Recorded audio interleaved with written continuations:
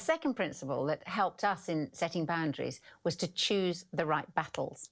We have to decide what issues really matter and what we should let go, so that we aren't always nagging them, we aren't always on their backs. Sometimes there's a reason why a child is misbehaving or having a tantrum, for example. We found the acronym HALT very helpful to recognise 4 of the most common triggers for bad behaviour. H stands for hungry. When our children arrived back from school, their behaviour was often at its worst, arguing, fighting each other and so on. It took us some time to realise often they were hungry, and giving their meal earlier or giving them a snack if their meal wasn't ready changed their behaviour for the better. A stands for anxious or angry. Anxiety and anger can come out in bad behaviour. We need to find out what's upsetting them, as they might be struggling to understand what they're feeling. Sometimes it'll come out at bedtime, and talking it through or reassuring them can make all the difference to how they feel and subsequently behave. L stands for lonely. It's worth asking, is our child in need of time or attention, a hug or some encouragement?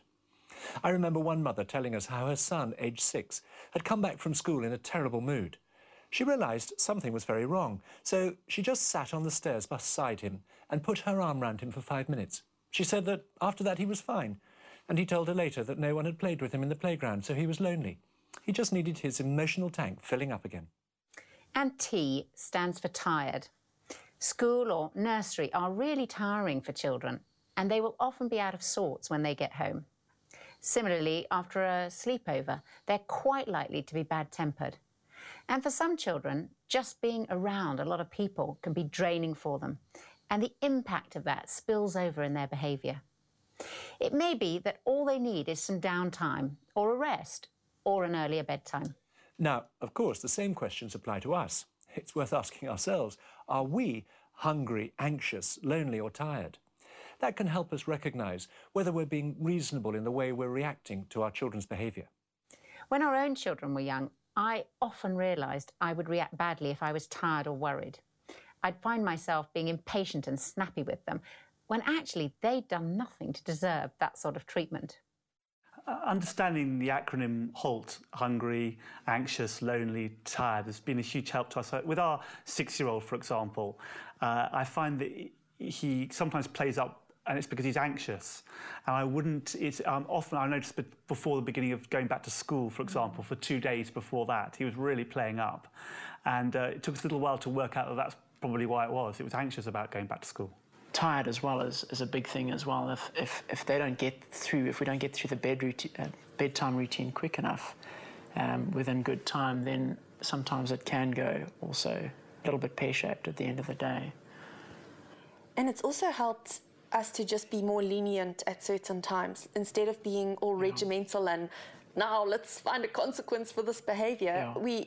We just be a little bit more gentle and say, oh dear, like now we've all had a meltdown, let's just have a snack now and a cup of tea and then we'll start again. And so I guess just knowing about HALT has helped us parent a little bit more gently.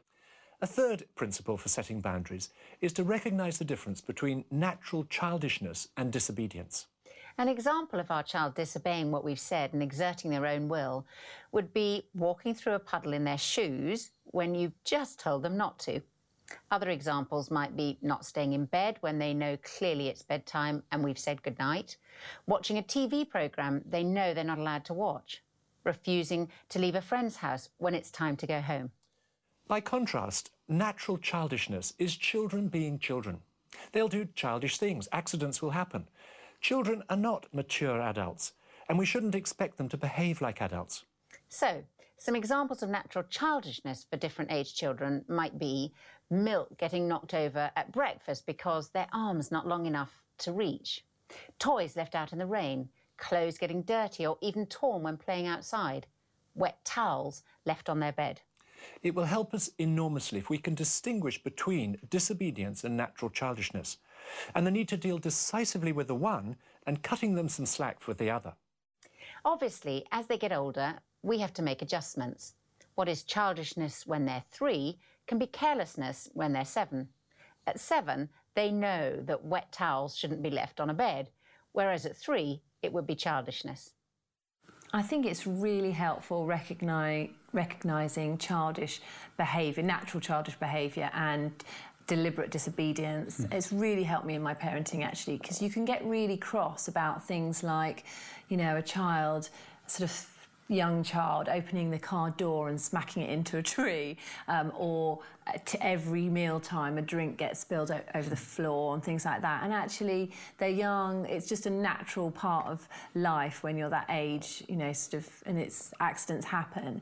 And it does help if that's not one of your triggers for getting angry or getting cross, but you can just put it down to childish behaviour. And then you also recognise when something's more deliberate, and that can help you parent more effectively, I think, definitely. So, the third principle for setting boundaries is to recognise natural childishness. The fourth principle is maintaining a sense of humour. Humour makes such a difference to the atmosphere of our home, so try not to get too uptight about the battles. Find time to laugh about them with your partner or with other parents when your children aren't within earshot. Well, we have a worksheet for you to work on today. You'll find it in the study guide section, or you can find it on our website. I encourage you not to just do this alone, but to do the worksheet with your partner in parenting if available, or with a group if you can put one together to discuss and work on the course together. Have a good one. We'll see you tomorrow.